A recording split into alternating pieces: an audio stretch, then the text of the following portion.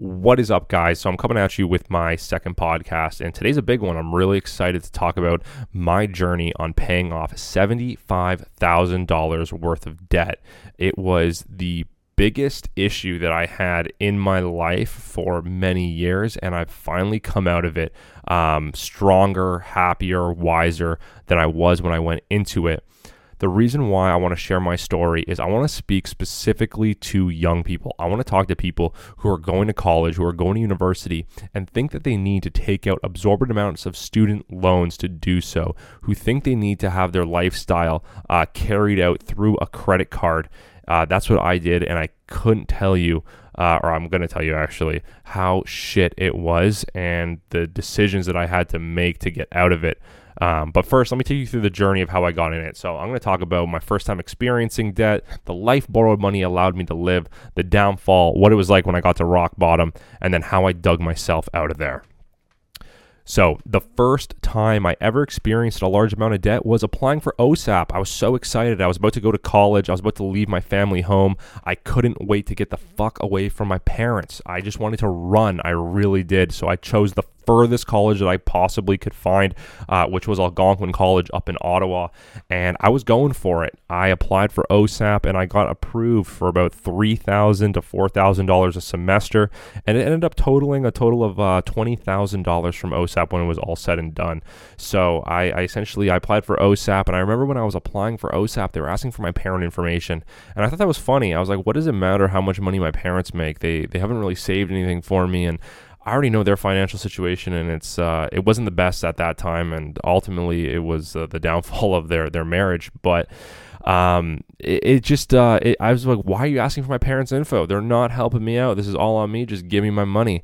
So I already went into it just with a weird mentality I found, and I just thought that was strange. So I took my OSAP and I got to Ottawa, and the moment I got to Ottawa, I started partying like an animal. I had never had so much money transferred to my account in one lump sum before. I've never saw my bank account have a comma in it until the day OSAP put money in my account, and it was like just over $3,000, close to $4,000, and that was the first time I saw a comma in my bank account, and I was so excited. I was living the high life. And essentially from there, that borrowed money allowed me just to live a lifestyle that was fake. You know, I was able to go to the bar. I was able to just take out girls. I was able to buy drinks. Everything was on me, you know, and in conjunction with the OSAP, I also had a $5,000 credit card. So I was getting about $4,000 a month, or $4,000 a semester rather, from OSAP, and I had that $5,000 credit card limit, and I just went balls to the wall. Lo and behold, I ended up leaving Algonquin College on a 5-year suspension. So it didn't work out too well, and I just pissed away a ton of money there. From there, I came back home and I decided, I'm not done with my college rounds. I didn't make it at Algonquin, so let me go to Seneca College and see what they can do for me there. And again, the loans started piling up, so I took out another OSAP grant, and not a grant, it was a loan. So I continued getting OSAP loans, and my credit card limit kept increasing. I couldn't believe it. My credit card would be maxed out $5,000. CIBC would contact me. Do you want a $2,000 credit limit increase? Why'd you even ask? Of course, I'm taking that $2,000 credit card limit increase. And essentially that happened for 4 or 5 years on that credit card. Every time the card would come to the max, I would call CIBC, or CIBC would call me. I'd get approved for a limit, and that limit ballooned all the way to $20,000. I thought it was crazy. There were times where I wasn't even employed, and I had a credit limit of $20,000.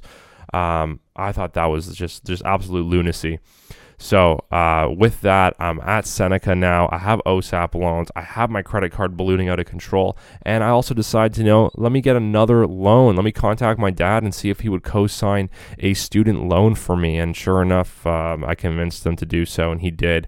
So when I was at Seneca, I took $40,000 from TD Bank in the form of a student line of credit. I had another $20,000 of credit card debt as well. And then I had my $20,000 of OSAP. So it was pretty much topping out at $80,000 there when it was all said and done and all finally tallied. I really couldn't believe it. The amount of debt was so overwhelming. I remember seeing a homeless guy on the street and thinking to myself, I wonder what his net worth is. Like, Do you think his net worth is $0? Maybe he has a credit card. Maybe it's negative $1,000. I had negative $80,000 worth of net worth. It was the most defeating feeling for me. I can't even explain it. I'm not one to ever contemplate like suicide or anything like that, but the times were so dark. I didn't think I'd ever get out of it. And as well, when you're $80,000 in debt, that's not the only thing wrong in your life. During this time of my Seneca program, I was failing school. I was in a horrible relationship with a girl that I didn't treat with respect, and I wasn't being respected by her. And it was just a self-fulfilling circle of just disappointment and bad decisions. So that, fueled with all the debt, I essentially found myself at rock bottom. And the rock bottom was I took a little bit of a break from my girlfriend. Then we came back together, and I found out she was cheating on me or hooking up with some other dude. And I was just so defeated. I had to leave the apartment that we were both sharing at the time, and I had nowhere to go. I couldn't afford my new place by myself. I couldn't afford to continue going to college. There was no option of just finding my way into another residence.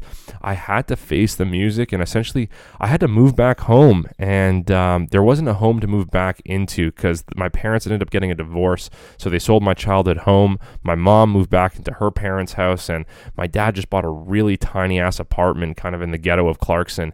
And I was living in that apartment with my dad and my two brothers. It was my dad in one room and me and my two brothers in the other room. So essentially it was three grown-ass men sleeping on bunk beds in a single bed next to each other.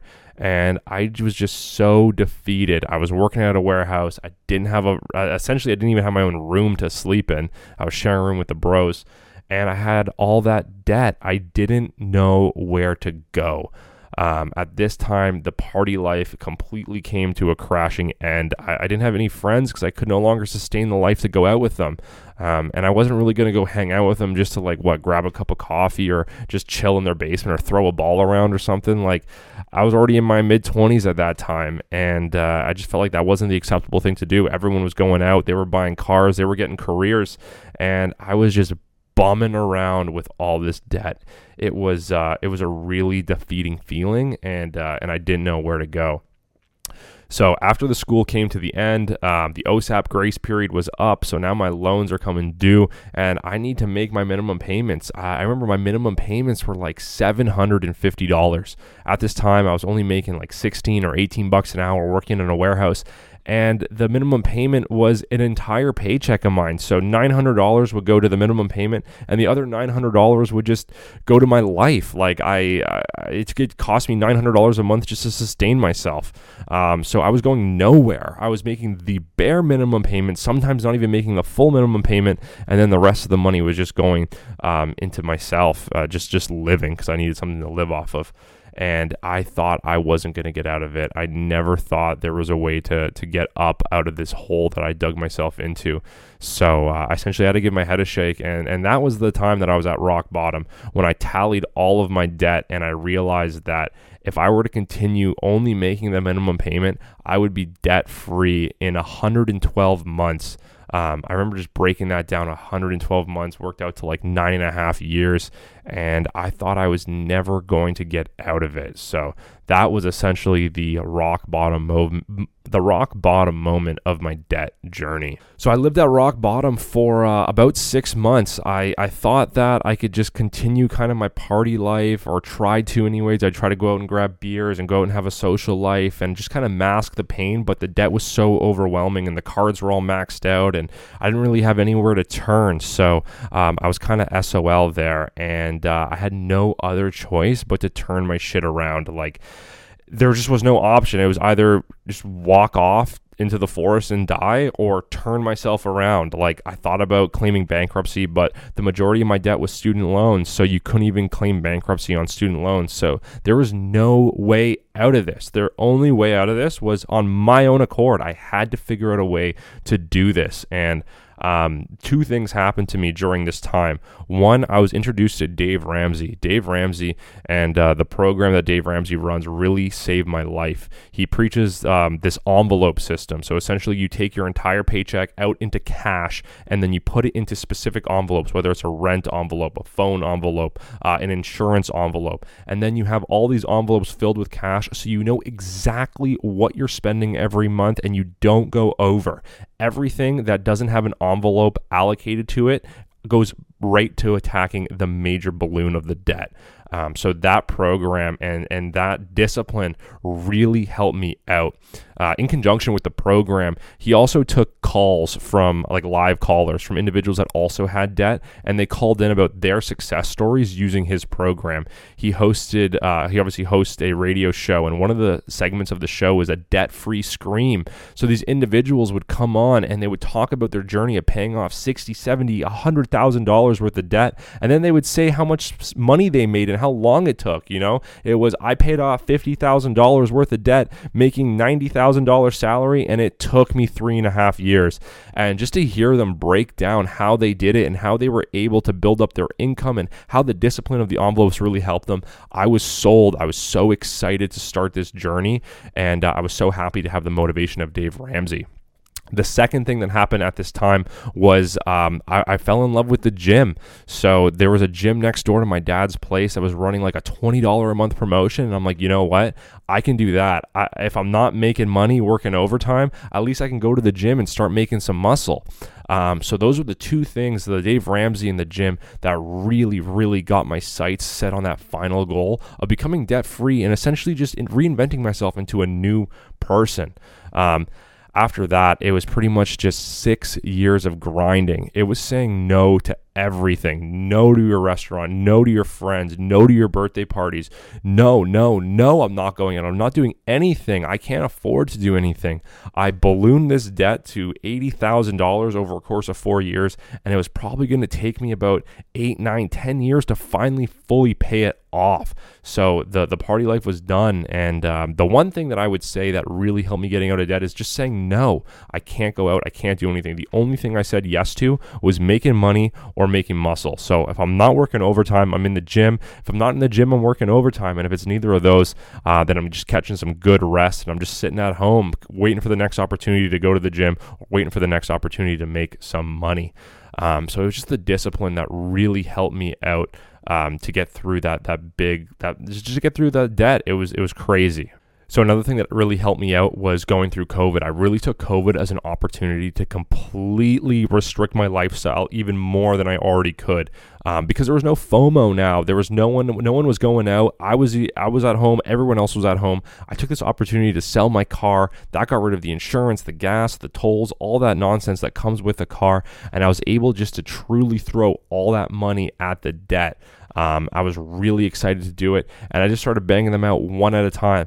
I started with the credit card because I had the highest interest rate, got rid of the credit card. The next was the OSAP loan, so I got rid of the OSAP loan. And then the final one was the TD line of credit, and that took the longest, obviously, because it was ballooned at $40,000, but I just kept paying that off slowly but surely. I got to a point where I was able to start paying off $1,000 a month, $1,100 a month, and I just kept plugging away at that rate for about 40 months, and I'm happy to say that I'm officially debt-free as of September 2022. I was able to make my last payment to my last student loan.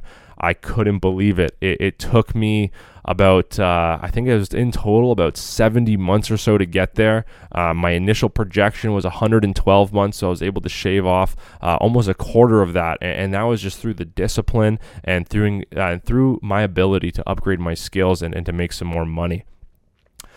So I think I just want to end off on that note there. I just wanted to share my story on how I got debt free. If you're going through debt, I understand what you're going through. I really do. So I would love to hear from you. I would love to help you out. And if you have any questions about my journey and how I did it, I would love to answer any of those. So feel free to just shoot me a message. My email's in the description here. And I want to help every young person get out of debt. If you can learn the skills and learn the discipline to get out of debt, that's great. But if you can have the foresight to never get into debt, that is even better.